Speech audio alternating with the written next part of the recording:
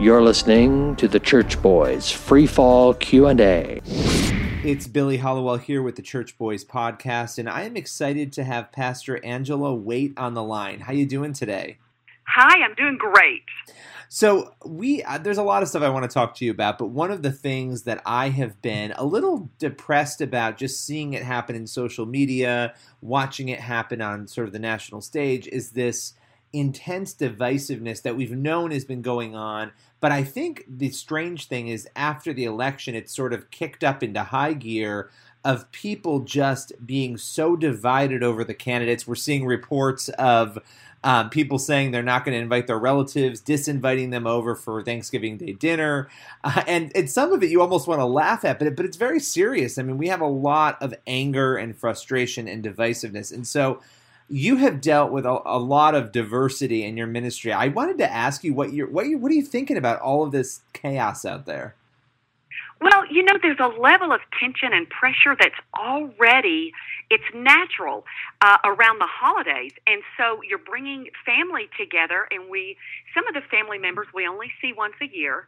And so we're bringing all these different thoughts and opinions to the table. And if you're like me, there's always that one uncle who's a bit unfiltered. Well, maybe that's just in my family. Oh, but, no, I've got it. But it's a real issue. And, it's one thing to defriend people on Facebook, but it's another to cut family ties. And so this should be a celebration of family, not a political debate. But very few people are going to go cold turkey on political talk this Thursday. And I'm not even sure that that's healthy. So we've got to be ready for these challenging topics. And as Christians, how are we going to handle this? So, yes, I've definitely heard families that have decided that they are not having Thanksgiving. They have literally canceled it.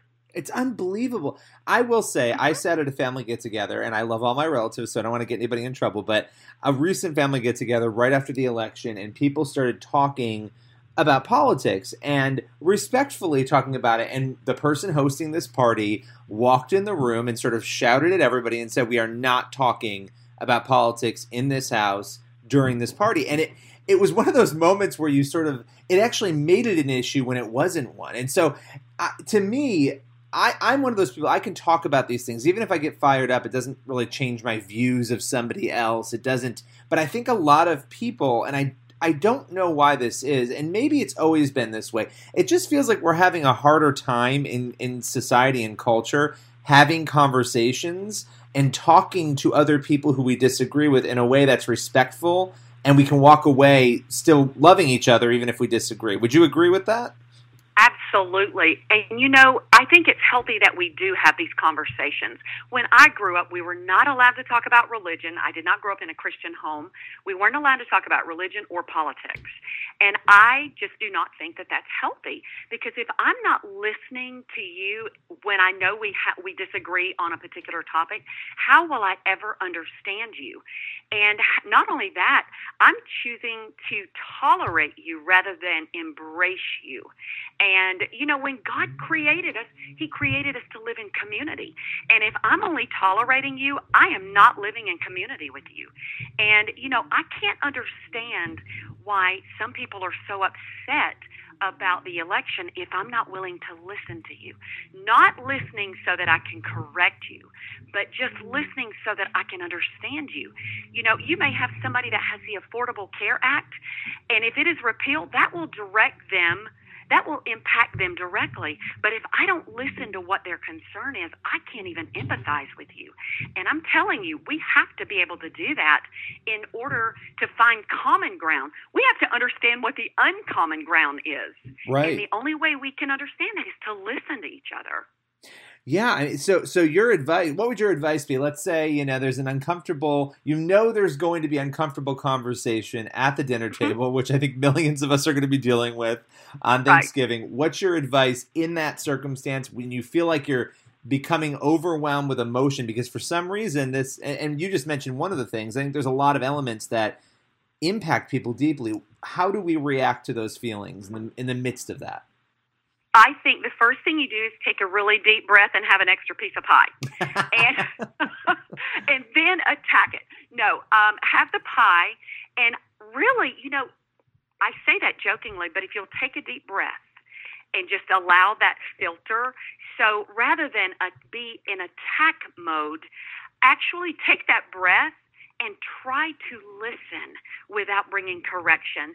If we're in a family environment, we should be nurturing a safe environment so we can have disagreements. Immediately it takes me back to Genesis 11. As a pastor, I'm always trying to connect it with Scripture, and I think about the Tower of Babel. And if you remember that story, Billy, what happened is all the people, they were trying to make everybody like them, think like them, act like them, live like them. They wanted to create their own culture, their own environment. They didn't want anybody in, and they did not want to be scattered. And God looked at that, and He said, in my version, He said, absolutely not. That is not good. So He shook it all up, and He dispersed them. And for me, that is our very first example of diversity and how God's heart is towards it. He loves it. He gives us the ability to make decisions and choices. He doesn't want us to all think the same and act the same, only when it comes to Him. And that's being submitted, in obedience and unity in Him. But we're allowed to have our own ideas. And so you don't have to think like me for me to love and embrace you. As a matter of fact, if you did, I don't think we would actually understand the vastness of God. That's the reason there's so many cultures. And so, if you're sitting at the table on Thursday and you have college-age children, well, let me just tell you, they've got the market on the latest knowledge, and anything that we might add to that conversation is going to be obsolete in their eyes, because they've got it all. So, I really believe that there's something to learn from that, because they are coming at this election from a different perspective than you and I would be. Because they are in school, they're looking, they probably didn't vote for either candidate in the final election, and they're a little bit mad about that. But if we are not willing to listen to why they're so upset, I just don't think we can bridge the gap between the millennials. I don't believe that we can if we're not willing to listen to what their pain is and what their concern is.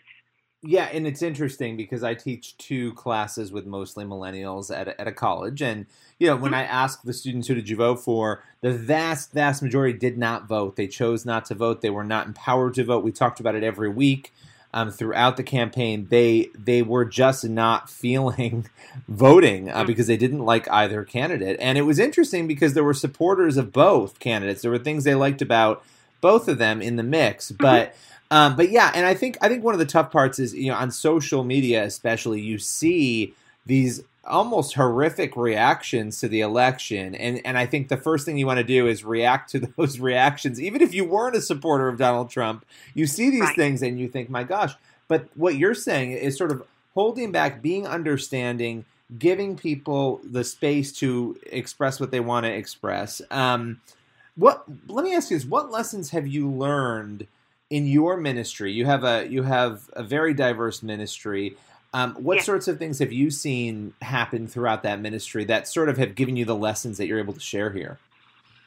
Well, I think the church that I'm the senior associate pastor is 60% African American, 30% Caucasian, and 10% other. And in that other, there are 34 nationalities represented. So when you walk into our congregation, it is very diverse. And honestly, if you're sitting in there on a Sunday, the person sitting to your left or right probably did not vote like you. And so we have had to be intentional. We've had to do exactly what I was saying earlier. We've chosen to embrace rather than just tolerate each other. And we're in the middle of a series right now called Black and White, and we are purposely going into these areas where there is tension and trying to gain understanding, trying to find the common ground. It's easy to say, oh, well, we just love each other and we don't see color. Well, that's one of the most racial comments you can make. in my opinion. And so for me personally, I'm looking at the person that is different from me, and I'm going, okay, what are you bringing to the table? What about you is God trying to show me who he is through you?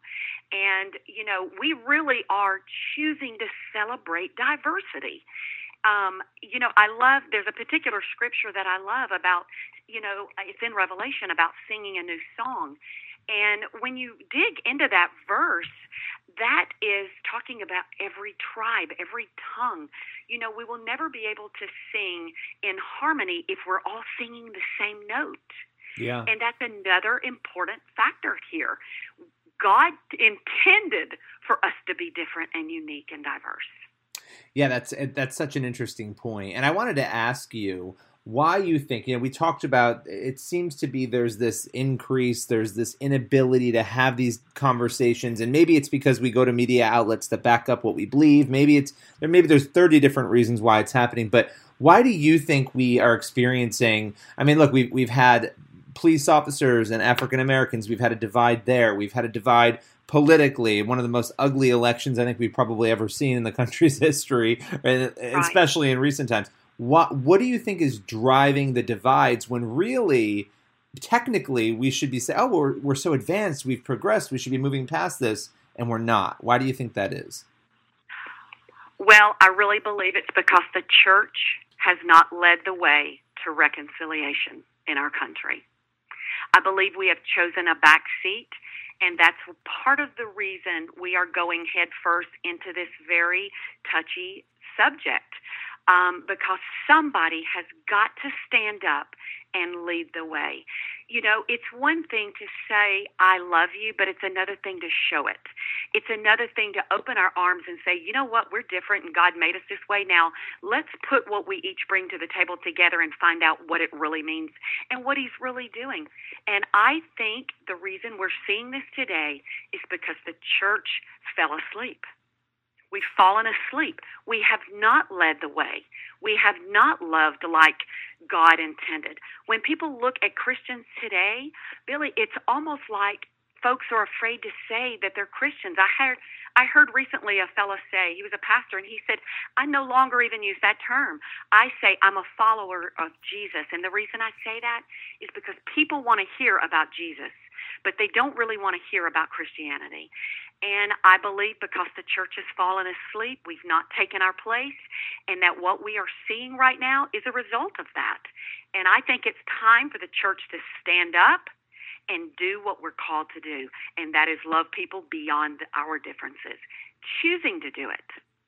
No, I think that's really a fascinating perspective. And you look at, this is just my view, you may disagree, but I sort of look across the spectrum at universities, I look at media, I look at Hollywood, and my general take is that there's sort of this anti-Christian sentiment, but for me it's more that there isn't a presence of Christianity. Hollywood's changed, movies have changed that a little bit of late because so many Christians are embedded in getting in there. But part of that, in my view, has been that we've been pushed away. Yes, those areas tend to not really want some of us in there, but I think the bigger part too is we've pulled away. We're not part of any of those areas of influence in society where we would have a voice. And so, I look at it and well, of course we don't have a voice. We're not working as directors, as actors. We're not working as professors. We've kind of left those areas unless we're at a Christian school or at a Christian company. So that's just my view. Right. But it is a fascinating time. And I love what you're saying about stepping up. And you could do that at the dinner table, right? And you could do that more broadly as you are in ministry, which I love. Absolutely. And we look at this situation and then we're wondering why Christians are in the midst, honestly, they're in the midst of this tension that we're talking about. And I think it's because the church has not addressed reconciliation, crossing the lines. I oversee a women's ministry that is multi-denominational here in Alabama, and it's multi-denominational. There are 20 and more, probably beyond 20 different denominations coming together once a month, worshiping. And, we all worship differently, and we change it every month. And I do that purposely because we look at the one thing we have in common, and that is Jesus Christ. Rather than focusing on the issues where we disagree, can we just come together and worship him? And that is what Winning Women is. And we meet once a month. And I'm telling you, the barriers are falling down. You know, people are choosing to love each other when the person right next to them is absolutely, their doctrine is the opposite of what they believe. But you know what? When they come together, they're in the presence of God, it's like all of that falls away. So I really believe that it's time. The church better stand up and rise to the occasion. That's where we are. And I think the moment and the timing is right now, and we cannot delay any longer. So, you know, for us to walk into what I call arenas, secular arenas, I do a lot of radio, and they're not all Christian, but I'm telling you, if the door opens, I'm walking through it, because the church has to stand up and speak reconciliation to this country. Absolutely, absolutely, and I think part of it is having a presence, like you just said, in those areas, which more of us need to do. Well, listen, this has been great, and I really appreciate it. I think a lot of listeners are going to appreciate it. It's good advice heading into what might be an uncomfortable dinner for some people on Thursday. So I appreciate your time. Is there a website where people can go to get more information on you, on your ministry? Yes, AngelaWaite.org. They can also connect on Facebook, Twitter, or Instagram, and I would love to see you there. Thank you so much for your time. I really appreciate it. Thank you so much.